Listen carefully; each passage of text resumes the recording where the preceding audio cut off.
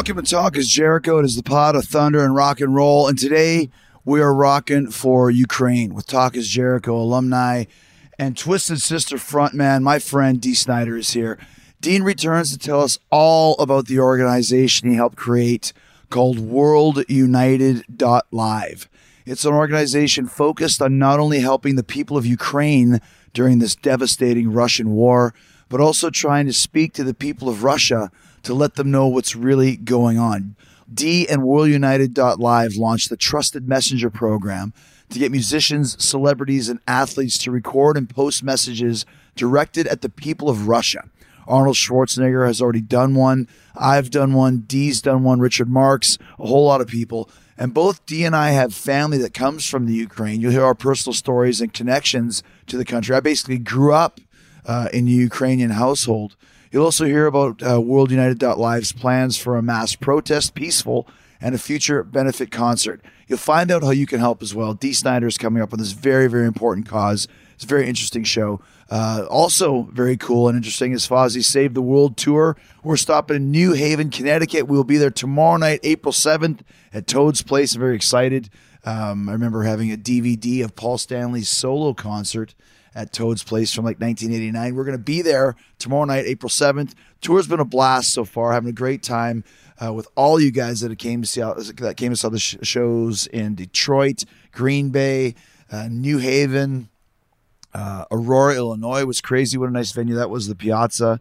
And also, of course, Kansasville, just outside of Milwaukee. We put together a great package for you. Crash Karma is off the charts. They're a two-piece band that'll blow your mind. And GFM, who you're going to hear from next week right here in Talk is Jericho, three sisters, teenagers or their early 20s, dress up as zombie cheerleaders and just play some killer rock and roll, Christian-based. What a great band they are. The package is killer. You're going to love it, so come early, stay late. Portland, Maine at the Aura on April 8th. April 9th, Hampton Beach at Wally's. That one's going to be jam-packed. April 10th, Providence, Rhode Island at the Feet Ballroom. And April 11th, a very special show in New York at the Gramercy Theater. We are doing our gold record presentation ceremony for Judas. It's going to be huge, and we wanted to share it with the people of New York City. It's always been a great city for us for Fozzy. So come down to the Gramercy. You're going to see a great rock and roll show, and you're going to see us get presented with our first ever gold record for Judas. Very proud about that. So many of the dates coming up: Asbury Park, New Jersey; Stroudsburg, Pennsylvania; Wilmington, Delaware; Poughkeepsie, New York; Leesburg, Virginia. That's for the 14th to the 18th. So many more gigs. Go to FozzyRock.com and check all the gigs out, and also check out the VIP meet and greets. Some of those have sold out. There's still some remaining. We have a lot of fun with that. We play a 5-set mini concert for you. We hang out, do a little Q&A with you, sign whatever you want, take some pictures. It's the best meet and greet in the business. I really believe that. So go to FozzyRock.com for all ticket and VIP information. And Fozzy will also be playing multiple sets on Chris Jericho's Rock and Wrestling Rager at Sea, the 4-Leaf Clover. Book your cabin now at ChrisJerichoCruise.com. We're setting sail February 2nd. Got a killer lineup of talent. We're going out in 2023 to Grand Stirrup Cay, our own private island. I think 12 of the decks already sold out. There's only about 10 parts of 10 decks remaining. So go check that out. Get all the details at ChrisJerichoCruise.com. All right, let's go. It's WorldUnited.live with Dee Snider taking a stand for the Ukraine, which has more than one meeting. Trust me. Hearing all about it right here. Right now, Talk is Jericho with Dee Snider.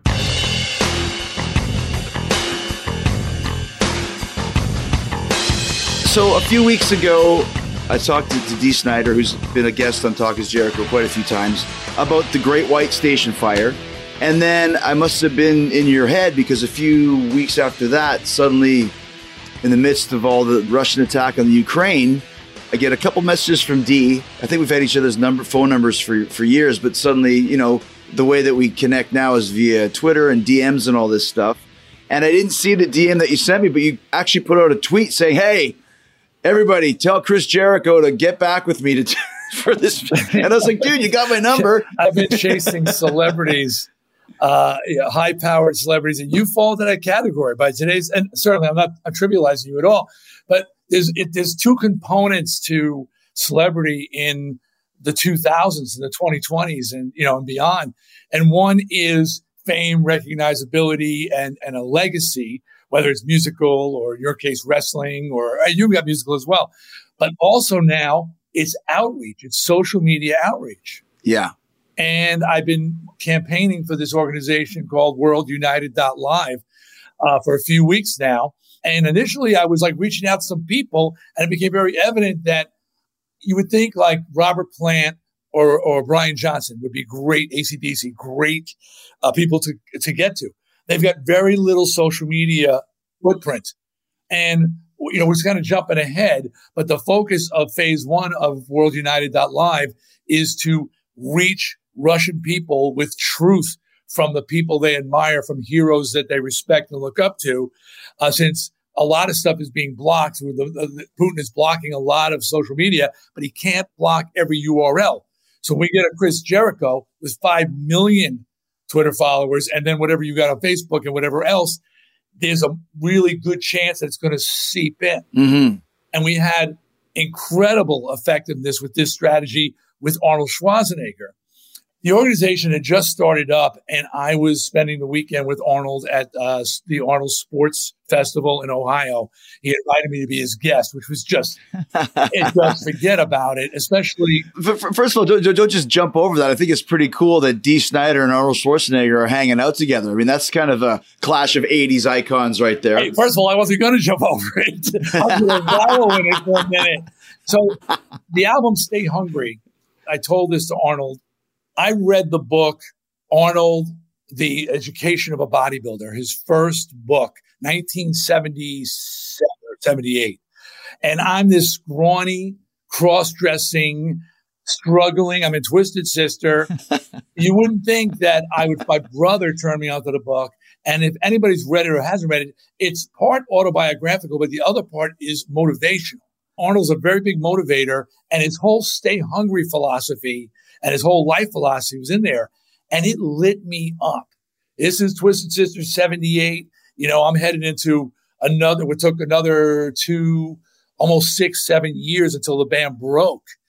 That stay hungry philosophy, that whole Arnold speak just drove me on. And when I wrote the album Stay Hungry, it was inspired by Arnold's speak. Oh.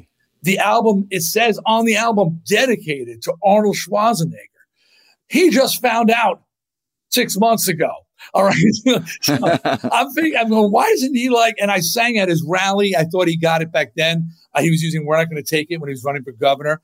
And I explained it to him at that point, but I remember being in Sacramento and it was kind of pandemonium. It was like press everywhere. And I was trying to talk to him, and it was a night before the election. He was clearly, he was scattered. So he finally got the message and invited me to come out for the sports festival, asked if maybe I'd play a few songs. Yeah, I presented with 8 million sales disc for sales of Stay Hungry. And I told this story to his audience, and it was just amazing. He was right there in the front row, and we spent the whole weekend. We had dinner. We spent a lot of time. And during that time, this organization was coming together, and my people were saying, talk to Arnold. Tell him if he could just send a message, it would mean so much. And I said, man, this is really, I'm just connecting with this guy, and I don't want to blow him up with this information. But over the weekend, we were spending enough time together comfortably where I felt we started talking about the Ukraine, and I told him what we wanted to do. We call them trusted messengers to talk to the Russian people directly, tell them they're misinformed, tell them they're not getting the right information. Because we know that historically, again, people believe they're heroes quicker than they'll believe media or politicians. Right. They'll throw them out the window. But if someone that they respect, like you, Chris, and I'm not blowing smoke here, say, hey, man, this is a fact. If you're a true fan of Chris, it's going to mean more to you than some politician saying it to you. So I told Arnold, and Arnold said, yes, I'll do a message. We sent him the outline of the script. He did it on his own. He went a little bit off script, fine, no complaints. 50 million or more views later, he declared an enemy of the state in Russia. Wow. They've been forced to talk about his video on the mainstream media. They're denouncing him, but the fact that they're acknowledging it, and it was a headline of USA Today was saying that Arnold Schwarzenegger and like subversive internet stuff like this is actually getting through to the Russian people, and they're starting to become aware of what their president, premier, whatever he is doing. That's what I've been dealing with. But I'll tell you what, it's just been an incredible uphill struggle. To get a dozen people in 2 weeks has been surprisingly difficult. That's amazing too, because when we connected about this, I said, well, what kind of an angle can we come up with? And you sent me a really cool email about some of the things we could discuss today.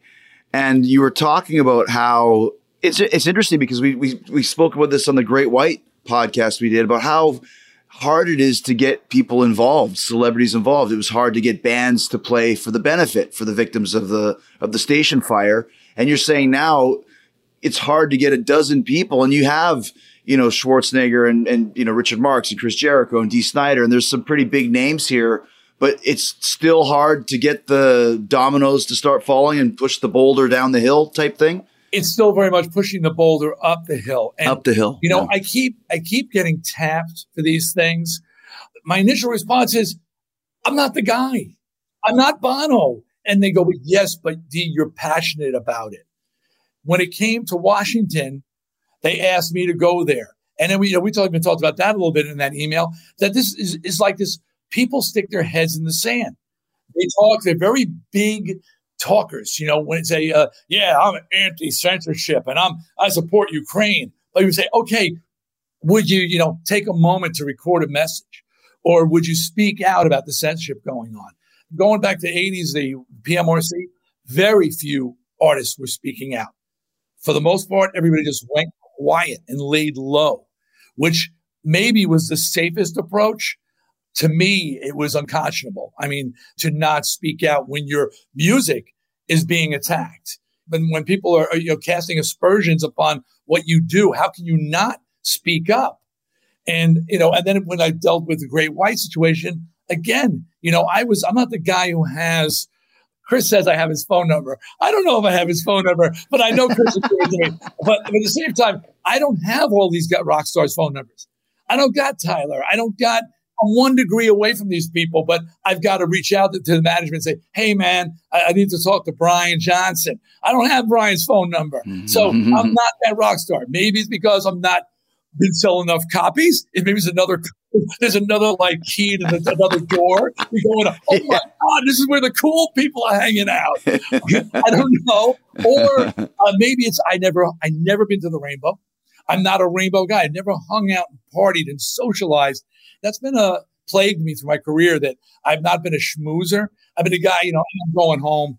I don't drink, I don't party, and everybody's like, oh yeah, we'll see you because we're going to hang out with Steven Tyler.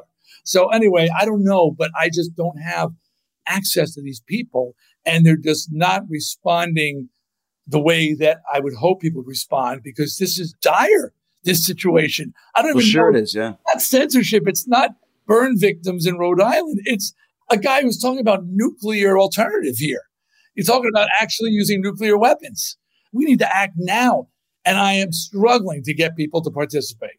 Is it because, in thinking back to the PMRC hearings in the 80s, just because as a teenager watching this and hearing about it, it was such a mixed bag of musicians that showed up. You got Dee Snider, you got Frank Zappa, you got John Denver. Is that the reason why? Because no one else would come out, or were those the 3 that were chosen, or those were just the 3 that showed up?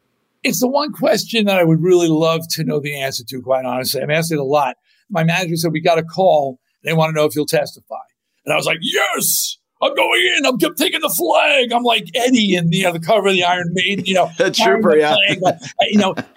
But in my mind, the armies, the legions of SMFs and metalheads and rockers will be standing behind me. And I got there and I turned around and there was nobody there. There was nobody there. I mean, when we arrived, we found out that the then called RIAA, they've changed their name. They had already agreed to a sticker, warning parental advisory, agreed before Frank, me, and John opened our mouths. Wow. And Frank and I were backstage. It was an office, but we were like, why are we here? We came to represent our side, testify, and our own people have already agreed to a variation of the sticker that the PMRC wanted. It was incredibly frustrating. So I don't know how Frank got the call. I don't know how John Denver got the call. But you want to talk about an odd power trio. I mean, what do you do with that? Right. There's a jam session for you I'd like to see.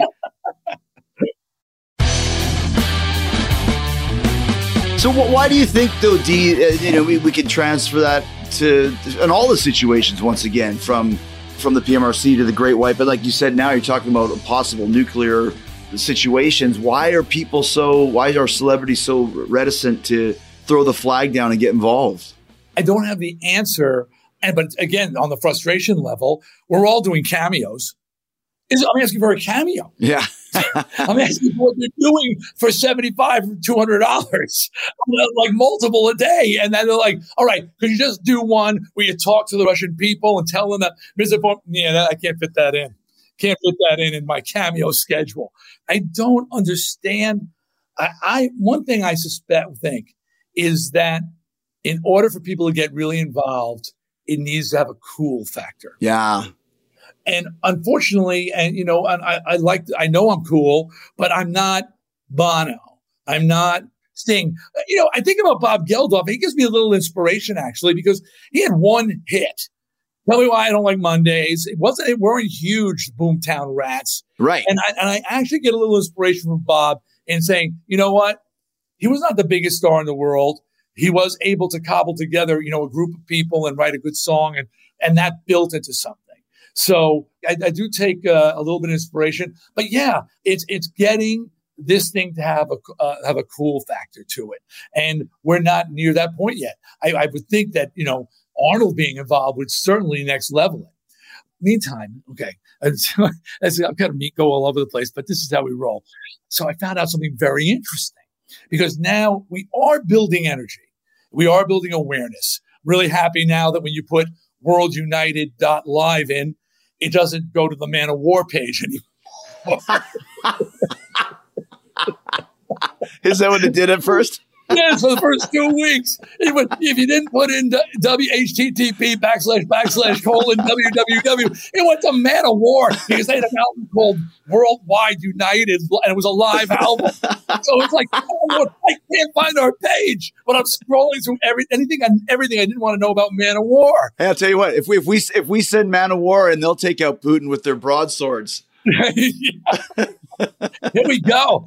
But now we are getting, not just celebrities, but we're getting organizations who are recognizing what we're doing, appreciating it. We've got this group out of Serbia who, in a peaceful way, are undermining totalitarian governments through social media, through peaceful protests, through internet and all sorts of campaigns, but all peaceful. And they're joining ranks with us.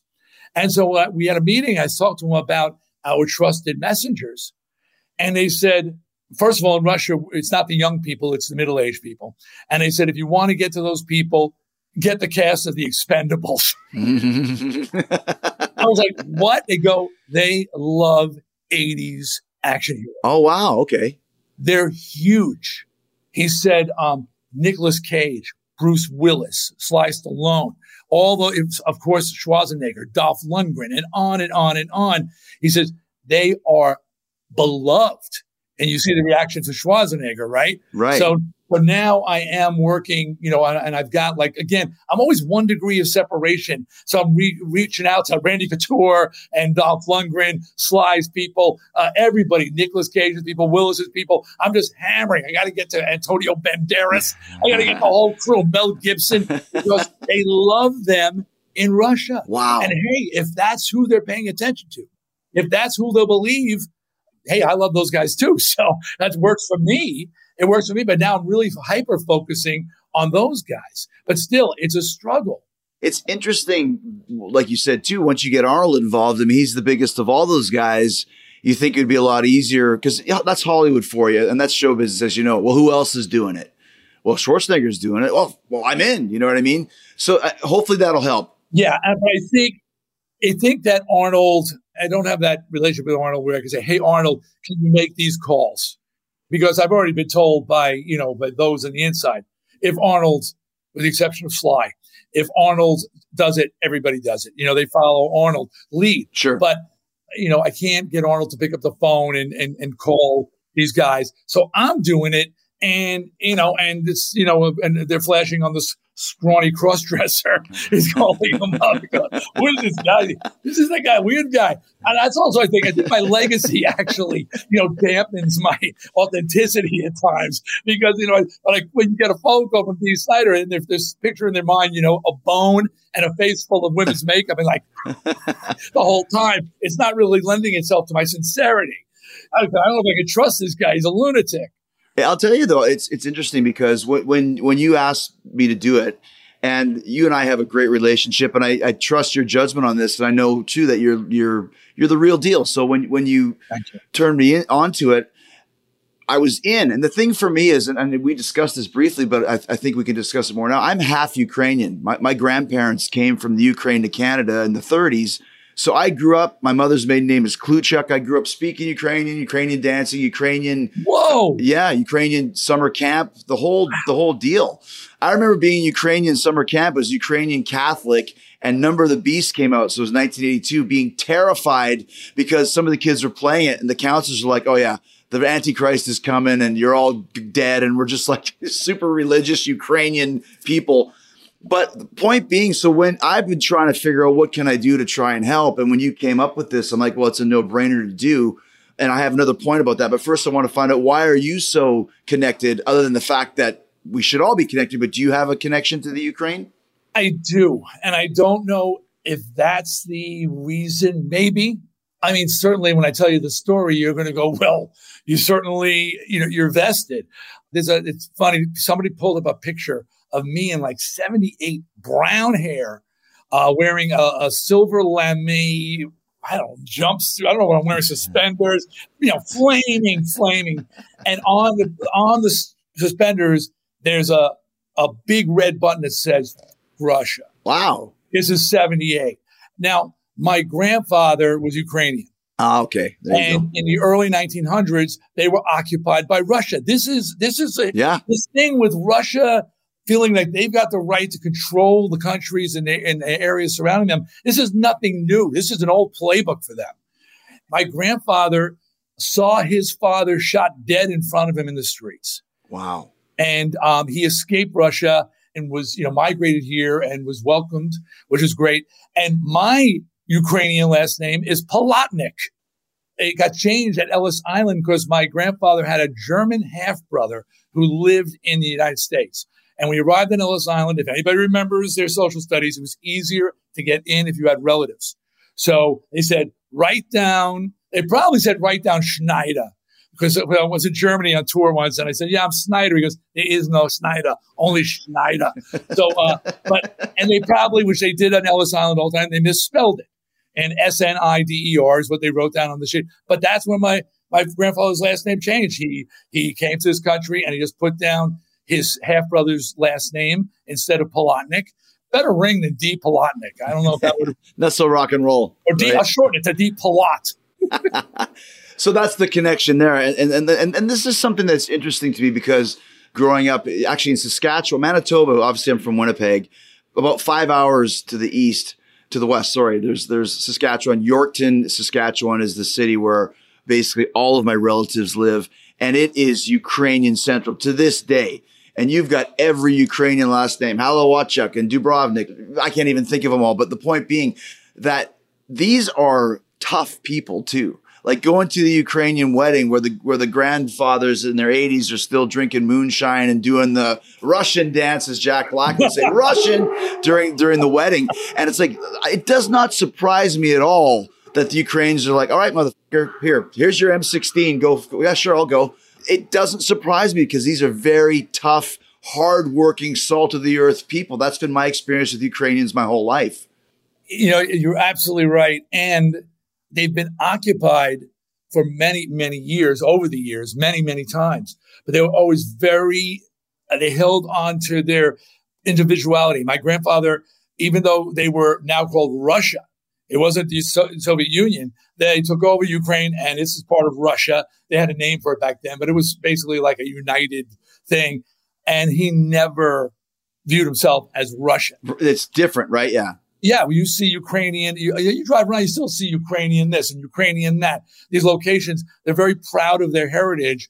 It is so admirable, but they've been down this road before. They've had freedom now for 20-something years. Yes. In their own country, and they don't want to go back to that. And keep that in mind, D, like you just said, freedom for 20 years. So throughout the 80s and 90s, they were in this situation. Like you said, then they were able to break free. And now they're trying to bring it back again. So that's Putin's thing. Is like, you guys, you don't own your own country. It's always been Russia's, and now we're going to take it back. So this is something that's been ongoing, like you said. Yeah. I mean, so I'm not surprised, like you said, they're such a strong people, strong-willed people, and to see them digging in the way that I'm seeing women in uniform with guns, and not that there's anything wrong with that, but they are just, people are stepping up, and they've got, it's a standstill right now. I mean, the Russians are saying not going anyplace. They plan on going in and out or rolling over them in 3 days. Yeah. This is another Afghanistan for Russia. And unfortunately, it will destroy the country. But these people would rather die than let Russians take over. And this is going to go on for a long time, because right now the Russians aren't backing down. That's why this whole idea of getting to the Russian people and making them aware they really are in the dark. Mm-hmm. They really don't know what's going on. They're being misinformed, and Putin can't keep all of us out from social media. It seeps in. Like I said, I mean, the Ron Arnold thing's so big, they've had to talk about it on Russian national media, because they had to denounce it, because everybody was hearing it and going, Arnold Schwarzenegger is saying this. And so now they're declaring him an enemy of the state, which is insane. When I posted the video on Twitter, I'm going to post it on Facebook as well, but I was waiting for, because I think one of the reasons why a lot of people don't want to get involved with celebrities is it's such a political climate right now. If you make a stand one side or the other half just deluge of just comments and thoughts. And this is not a political thing, a U.S. political thing, but I posted it and I was waiting to see, well, who's going to bury me for posting this? And nobody did. It was very much probably 100% positive or close to it. So that to me is like, this is not even a political thing at this point. We're talking about human rights and freedoms and war, which should not have any bearing on politics. And that's confuses me why more people aren't wanting to get involved. There should be certain things that transcend political differences, and we should be able to unify. I'd like to think that if we were invaded, we would not be split apart any longer, and we would be unified. The old "my enemy's enemy is my friend," that we would join together in a common fight. And this is not on our shores yet, and hopefully it never will be, but it's certainly pushing up towards us. And, if they get through Ukraine, then they're on the border of Poland, and there are NATO armies in there. And if they try to go over those borders, and again, look at the playbook. They controlled Poland for years. Mm-hmm. They controlled those countries. All those countries around there were controlled by the Soviet Union for years. And Putin's made it very clear that he wants the Soviet Union. He wants to put the band back together. He wants the original Soviet Union back together. He wants to be that superpower. And I do not believe he will stop. And then when he goes over that next border, and Poland, they're speaking out because they know they've been down this road. They were the living room for Hitler. When Hitler did his Ukraine move, he just was going to take Poland. And the world sat back and let it happen. They said, "Oh, it's just Poland." If you read his book, it was like Stay Hungry. He told everything he was going to do. He just went on to the next country and the next country and the next country. People didn't take him seriously. He was looking for world domination. This is history repeating itself. And someone said in the news, Putin is the most dangerous person in the history of the world. And at first I went, "Whoa, what about Hitler?" And then, of course, the response is Hitler didn't have nuclear weapons. Bingo. And if he had them, he would have used them. We just beat him to it. So Putin is definitely the most dangerous person in history. And that's something that I want to point out too. I don't want people to make a blanket statement about Russians. And it's one of the reasons why we're doing World United Live is we want the Russian people to find out, because it's not like the whole country is wanting to do this invasion. It seems to me that Putin and his team or group wants to, but there's a lot of Russian people that are like, we don't want to have anything to do with this. We don't want to do this. They don't. It's not just that, Chris. It's they don't know. They don't know exactly. So many soldiers have been captured in the Ukraine, and the Ukrainian people are being incredibly kind to them. If you've seen that, they don't know why they're there. Or, the big one is that Putin said that they're getting Nazis in the Ukraine. Nazis from a country with a Jewish president who 3 of his family members were killed in the Holocaust. But they're getting the Nazis out of Ukraine. So they don't know they're being kept in the dark. Soldiers follow orders, move in, and that's what they're doing. So the idea is to inform them because it's working people, all these things we're doing that seem kind of cut off this and cut off that. And the oligarchs are applying pressure from the top because they're feeling it. No, oligarch is like a very rich person in Russia, right? Yeah. I don't know where they came up with that name, but I guess it's like a billionaire. Yeah. They are seizing their boats and seizing their properties and they are applying pressure, and it's financially hurting these very wealthy guys. And they don't, they got billions and they don't want to give up a cent. So they're applying pressure from the top.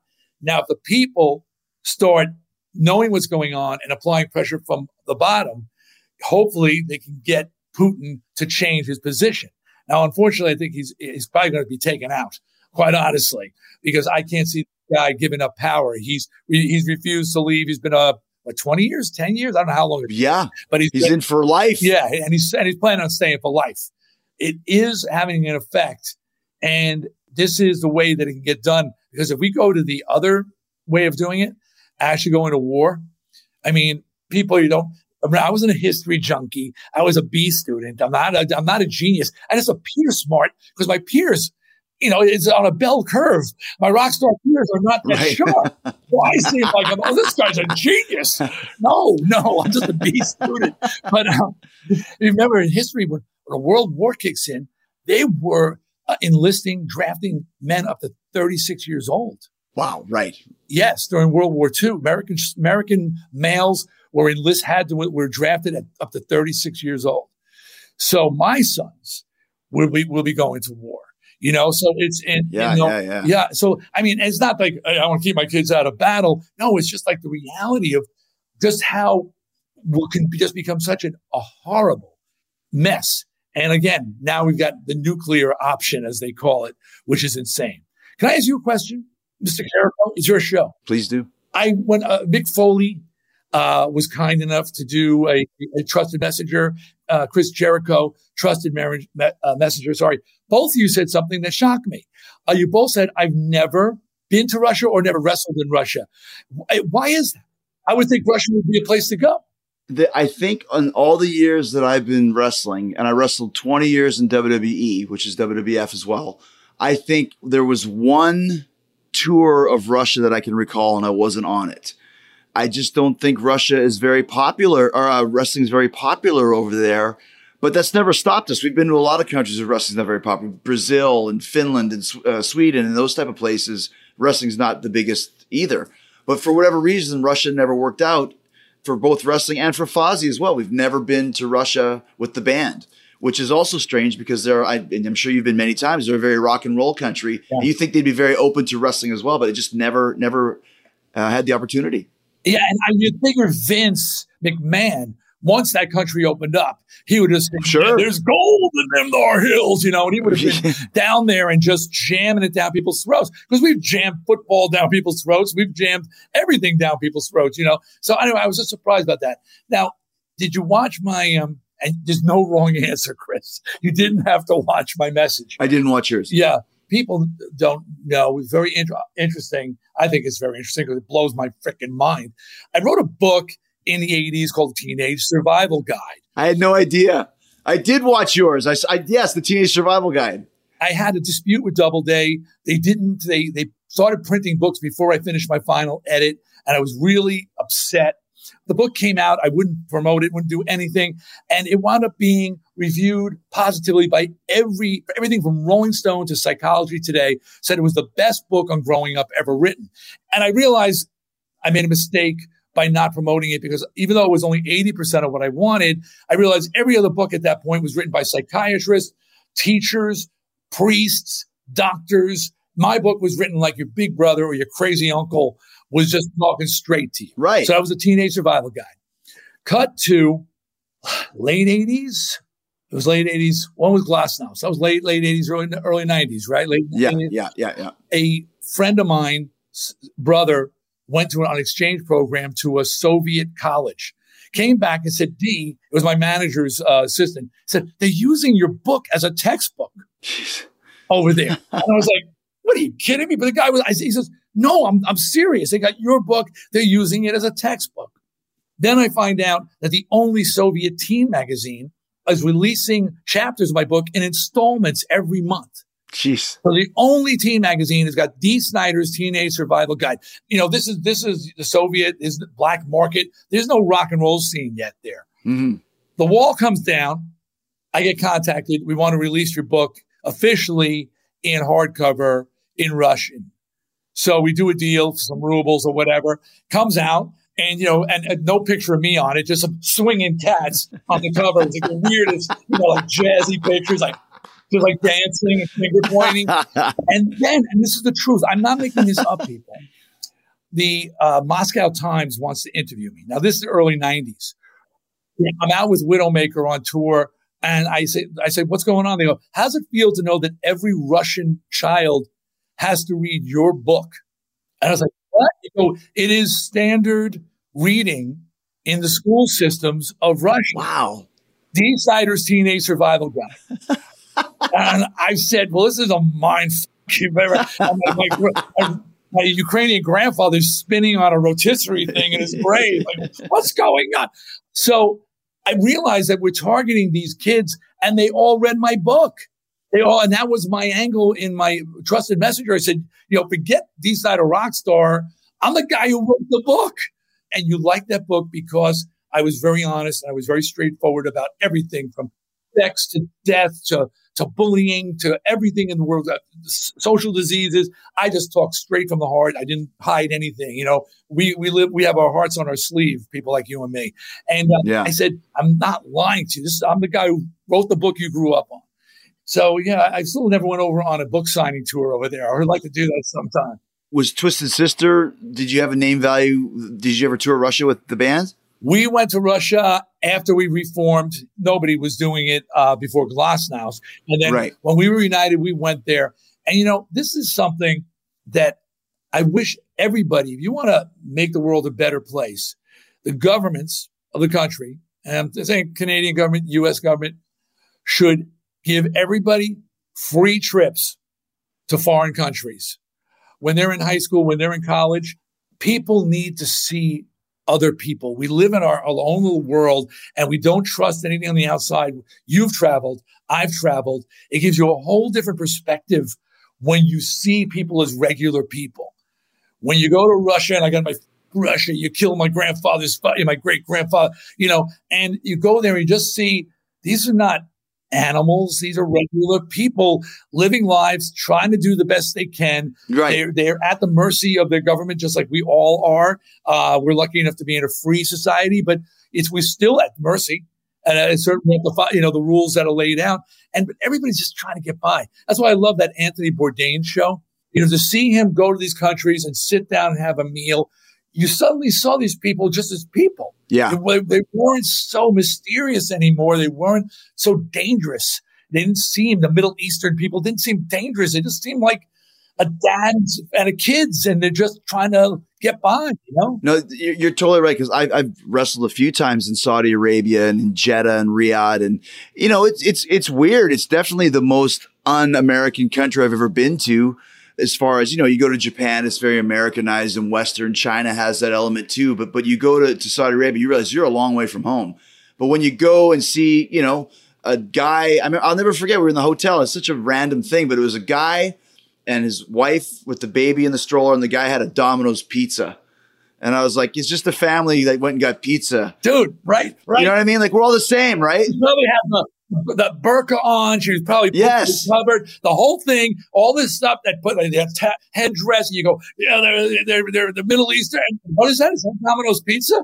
Yeah, They like Kentucky Fried Chicken too. Yeah, I like Kentucky Fried Chicken. I just as a quick segue, I asked my cousin Chad and Brittany, who still live in Yorkton. I said, Give me some names of some people you know in Yorkton, Ukrainian last names. Here's what they sent back in the 5 minutes since I asked them. Dobko, Stishin, Mozilowski, Ukrainets, Popovich, Fedorich, Boris, Lupachuk, Lisinski, Lisishin, Ivan Ochko, Benarek, Kondra, Kilalowicz, Ostapowicz, Tomaszewski. It's like, that's Ukrainian right there. Yorkton, Saskatchewan. And not a Jericho or Snyder in sight. not one. I was going to ask you, Dee, another thing that I thought was really very interesting was the fact that we're doing these messages, and we're posting them on Twitter and Instagram and Facebook.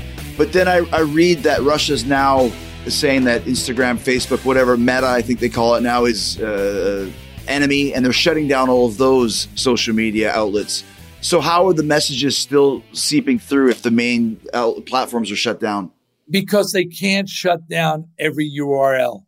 And people have ways of sharing. I could email a link to you. I could text the link to you. Right. They've got to shut down the entire, whatever it is, every microwave tower, every cable outlet. We can still share things with each other. WhatsApp. There's so many, and there's other ones that we don't even know about that are out there. So that's the idea, is that, yeah, you can shut down this platform, you can shut down that platform without completely cutting yourself off from the world.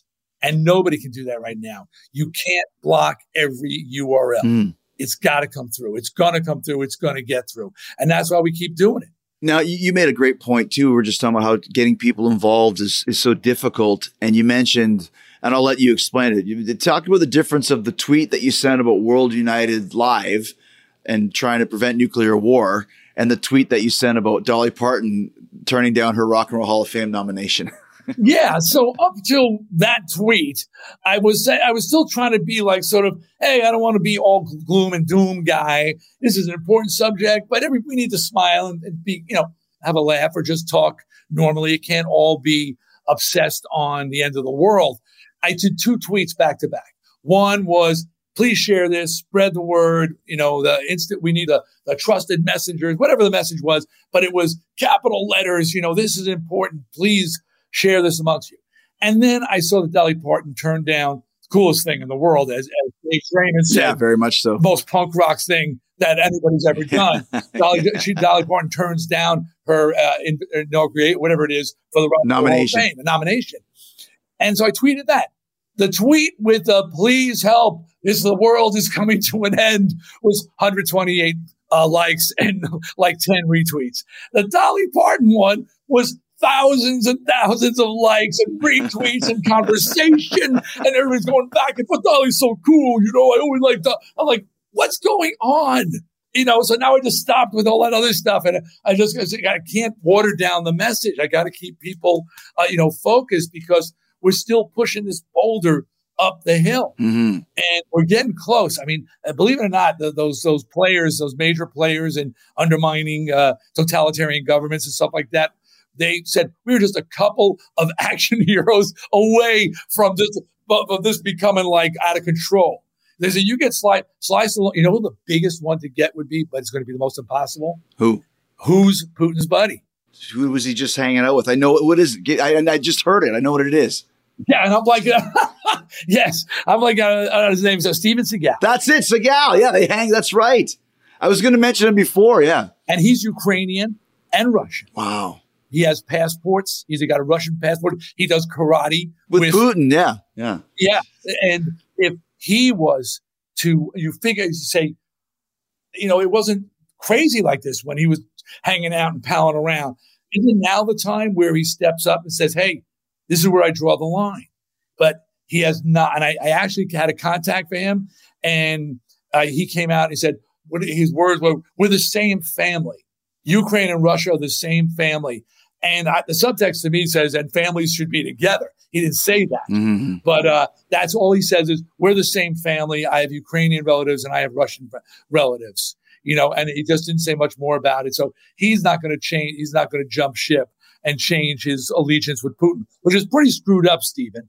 I was a big fan of yours, man. I go way back. Day one fan of yours, and always have supported you. But this is a little too crass. At some point, you got to make a stand. And speaking of stand. Nice segue. Yeah, I have this song called Stand. And a few weeks ago, I released it, a video, and it was actually in concert with the Station Nightclub Fire documentary. And it was dedicated to those people. And, and people say, oh, you're doing that for the royalties. I haven't gotten money from a record I've put out since the 80s. Since Celine Dion. Yeah, right. Those Spotify royalties, they keep rolling in the big checks. So it's nothing to do anymore. You put out, at this point, if you're making music, it's because you want to, because you love it. It's not, not getting rich off it anymore. But and then this happened. The Ukrainian war. And I was thinking about the words, and I didn't write the song about war. And it just resonated so intensely with what was going on. And I said, I got to recut this. So we just recut a video, and it's got all footage of the Ukrainian situation, and it will rip your heart out. And it's by design. It starts out where you just see the Russians moving in, and you see the destruction, and it ends with children. And you see these children, and you see this heartbreak, and it is deliberately heart-wrenching. But I want something that's going to scar people's minds. This is a serious situation. So we just reissued the video. There's links all over the place, but you can find it at worldunited.live. It's there on the supporters page. Check it out and share it, because if that doesn't wake people up to the realities, you could pretend you don't see it. You can look away. You can't look away. Yeah. You got to look at this thing and just see that this is really just, destroying their lives is an understatement. I saw a Ukrainian woman said, we use words like hate and fear, scared. We throw it around like it's nothing. Right. A nightmare. That's another thing. It was a nightmare. I couldn't get channel 57 and I wanted to watch Jericho wrestling. It was a nightmare. We dropped that word like it's nothing. She said, I now truly know what the words fear and the words hate mean. Says, I was never so scared as when the bombs were dropping on my village, and I've never hated someone more than I hate Putin. Yeah. This is perspective on things. Whatever problems you think you got, just be grateful you were blessed enough to not be in the middle of that nightmare where you're living your lives, and then one day some guy decides that you're his now. No, and it's interesting to me because in the video for Stand, I just watched it before we got on. It's very riveting, scarring. You won't forget it because it uses actual footage from the news with the song, which is a very powerful song to begin with. It really fits. But the thing to me is like how, and this is not even a question, D, it's more of a rhetorical statement. How do you get people involved? Because like we said, this is real life war. And you mentioned nuclear option quite a few times. And when I went to college for a couple of years, I took public relations, and the saying was NIMBY, not in my backyard. If it's not in my backyard, I don't care about it. And it's getting closer and closer to getting into our backyard, to where we have to let people know this is not just some war. This is serious shit. Yeah. What's the solution for that? And I don't know. And this is something there is a body small that are people, Americans, who are saying, hey, isolationists, it's not our problem. Right. And they're very vocal. It's not our problem. We can take care of the home fires. That's thousands of miles away from us. And that's just insanity. It's just insanity with the reach of the weaponry. This isn't World War II where they couldn't actually get to us without, like the Japanese did, bringing an armada across the seas and launching a plane from within, hundreds of miles of Hawaii. That's the only way they got to the United States. And boy, that's what woke everybody up when they actually hit one of our countries, well, our states, I should say. But it's not like that anymore. It's a button push, and it's on its way here. Mm-hmm. Can we intercept them? I hope we've got that technology. But at the same time, who wants to hope that we're going to be able to take these things out of the skies or anything like this? So we're still at a point where efforts can be made that could be helpful without going to war. And it's proving that this stuff is really working. Read the USA Today article. See what's going on. I keep forgetting what the word they use to describe what we're doing. Sanctions. They are working. Yes. You can starve people out. They can act like it doesn't matter, but it does. Here's the thing that's so interesting to me too, is this is the first time that there's been this type of war where you could shut down so much. You mentioned you can shoot a nuclear warhead with the press of the button. You could also shut down, entire economic, financial pipelines with the press of a button too. With all the internet, and I love the fact that there's, hackers that are going up against Russia and they're taking away this financial option and that financial option. Sooner or later, like you said, the oligarchs, the mafia, which is huge in Russia, is going to go, this. They're taking away all our money. Get rid of Putin. I think that's what's going to happen here. I'm going to tell you something that was told to me, and I won't tell you who told me. And you can say, well, this is bullshit to you or whatever. But I know a guy. No, I know a guy who is partners with a Russian oligarch. And I'm not going to say who, but it's big business guy, whatever. And so he said to him, why don't you guys take him out? Why don't you put together $1 billion price tag on this guy's head and take him out? And his response was, you don't think we haven't tried. He himself, this oligarch, had to pay $150 million to Putin to get out of the country. Wow. Without being killed intact, with his fortune. So he paid a fee, but he said, we have been trying. He is so insulated. He says he makes, he just the body doubles, the whole thing. He is so paranoid, so protected, so insulated. He says, we can't get to him. And he says, and if somebody does, they should give that guy $10 billion because it is right now, it's a virtual impossibility. It can't get to him. Another thing too, I was going to point out as we start to wind down is it's interesting to me too, how the news, you mentioned how people don't really trust the media. They'd rather trust the trusted messengers like you and I. It's so funny because first it was the last dregs of COVID, and then it switched to the truckers that are taking the stand in Canada. And all you saw on the news was trucker. And then when this war started with Ukraine and Russia, that's why I don't even know. It's like watching a movie or a TV show. Like, what happened to the truckers? How did that end up? Like, you don't even know. They don't even mention any of it. It just goes from one to the next to the next. And it's like, no wonder people don't trust the media. It's ridiculous. I know. Yeah, did that end? Yeah, that's what I mean. What's the end of the movie? What happened? Now they've moved on. It was, you've heard the term slow news day. And I've been the recipient of a slow news day when something I did suddenly, was like everybody was talking about in the news. And then like, why me? Because nothing really happened today. And then move on to something else.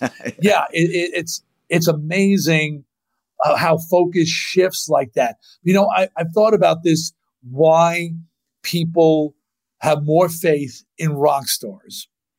And I say rock stars, I don't know if it holds the same for wrestlers or if it holds the same for actors. I think maybe it does. I think it does. It does. I know, and that is, we wear our hearts on our sleeve. We are very forthright about our failings, and we sing about them. Our actors show them in the parts they play, and they're very open about the issues they deal with. And I think because we're much more open, people say, you should run for office. I say, never happening. I've been close to those guys. They stink.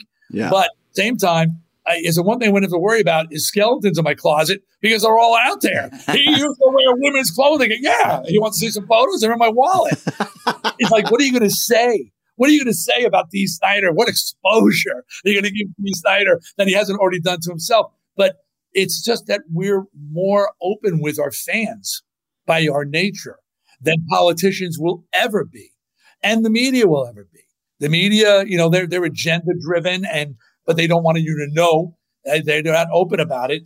Some of them are very open about it, but a lot of them try to be a little subtle about their agenda. But they got agendas, and they color their news the way they want it to be seen. We entertainers are open and honest. And I believe that's why we are trusted messengers, because we didn't lie to him about wearing women's underwear. So, I guess he's not going to lie to me about Putin.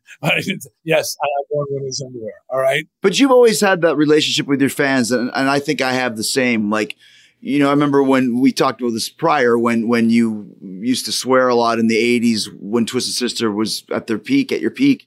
And no one really swore on stage. But you said, I'm just talking to the crowd like I'm talking to my friends. And you've always had that kind of relationship. And like I said, I think I've done the same, where there's no rock star, big head, superstar bullshit. We're just two guys that happen to have cool jobs that appreciate the fact that people enjoy our work. And I think that goes a long way. So when we say something like, I don't do anything for money. I don't take any gig that I don't want to do. And people know that now. And I think they appreciate that and will follow me because of that. And I think it's the same with you. Yeah. That's interesting about the profanity. Yeah. So why should I talk differently on stage than I talk to people on the streets? I came from a time when people would say, rock bands would say, thank you, ladies and gentlemen. Like, ladies and gentlemen, what are we looking at the same crowd? But they were saying those words out loud. I'm like, what, are you Tony Bennett? So, we came out of the bars and I spoke the way I spoke. And it got me arrested and a lot of trouble and whatever, because people weren't that, most people weren't speaking like that over a gigantic PA system. Right. Yeah. It is that honesty and it is that straightforwardness. And again, and so here we are, in search of trusted messengers, hoping to get to that point where the boulder starts to roll down the hill. And with any luck, it becomes cool. Right. And the Justin Biebers want to make a message. And don't say that. Justin, I would really love if you made a message. You got like 40 million followers. And I know there are a bunch of them all over the world. So dude, no shame in my game, man. We welcome you to this party. But I just wish it didn't have to be the cool thing to have people pay attention to it. Last thing for you, what's kind of the next step for World United Live? I know you had a list of things that you wanted to kind of accomplish and do, events that you want to have and that sort of thing. Well, the second step in this is, once we got enough people paying attention, is to start a worldwide protests. And interestingly, Zelensky spoke about how he needs worldwide protests. So we're just trying to join his effort and spread that word and get to that point where we can trigger, but they need to be in Russia as well. The Russians are getting arrested. They're getting beaten. They're getting, put in prison for protesting, but there's still ways they can. There are clapping protests. You know what that is? Like they used to do during COVID? No. Go to a window at a certain time, open the window and applaud, and get enough people doing that. As silly as that sounds, it gets noticed. Go shopping. Everybody go to this place shopping. No signs, no words, no protests. But when an inordinate amount of people show up and overflow an area, people know why they're there. And so, so we're trying to figure out ways to help the Russian people to speak up when they're being oppressed. They are being oppressed too. He's not just oppressing the Ukrainians, he is oppressing his own people. So we're trying to help them in that way. And the third prong on the thing, when all's said and done, and this war is ended, Ukraine is going to need to be rebuilt. And it's going to take a lot of money and a lot of work. And we want to stage a huge Live Aid type event in Berlin and get every artist that it's just, do a concert event like that. And where it's live streamed and money comes in and it goes directly to the Ukrainian people to help them get their lives back together. Because when this is all finished, they got to pick up those pieces. And we've seen it before. It's like starting all over. Well, Dee, like I said, man, this has been amazing chatting with you, talking about this. And it's one of those things I was really excited because I don't think people expect Dee Snider and Chris Jericho to come on and talk about Russia and the Ukraine for an hour. But it means something to both of us. And it's something that I think we can really make a difference in. And I really appreciate that. And if you didn't turn this off and you're here right now at this moment, thank you for that. Thank you for recognizing the passion that Chris and I have. Yeah, we've got history, we've got family, we know that part of the world. And you just imagine if it was wherever your family's from, Italy or France or whatever. Imagine if some country decided they were just going to take over now and they were just going to come in and start taking everything you had and taking your lives away and taking your livelihood away. Imagine how you feel. It's a nightmare. And that is the word. That is a nightmare. Yeah. Though if you want to use the word nightmare, say it's a nightmare in the Ukraine right now. Thank you, Dee. Thank you, Chris. Really appreciate you and your help and everybody who listens to this show. Thank you very much. And if you want to join in, there's places you can donate. By the way, it's not our website. We just have links where you can donate money. We're not looking for money, but we'd love you to join worldunited.live. Get on our mailing list or whatever and see, hey, how can I help? What can I do? Spread the word and just blow up those celebrities. Okay? Blow up those celebrities. Just put down your phone, stop doing cameos for 2 seconds and send a damn message to the Russian people. Thanks, dude. All right, brother. Thank you.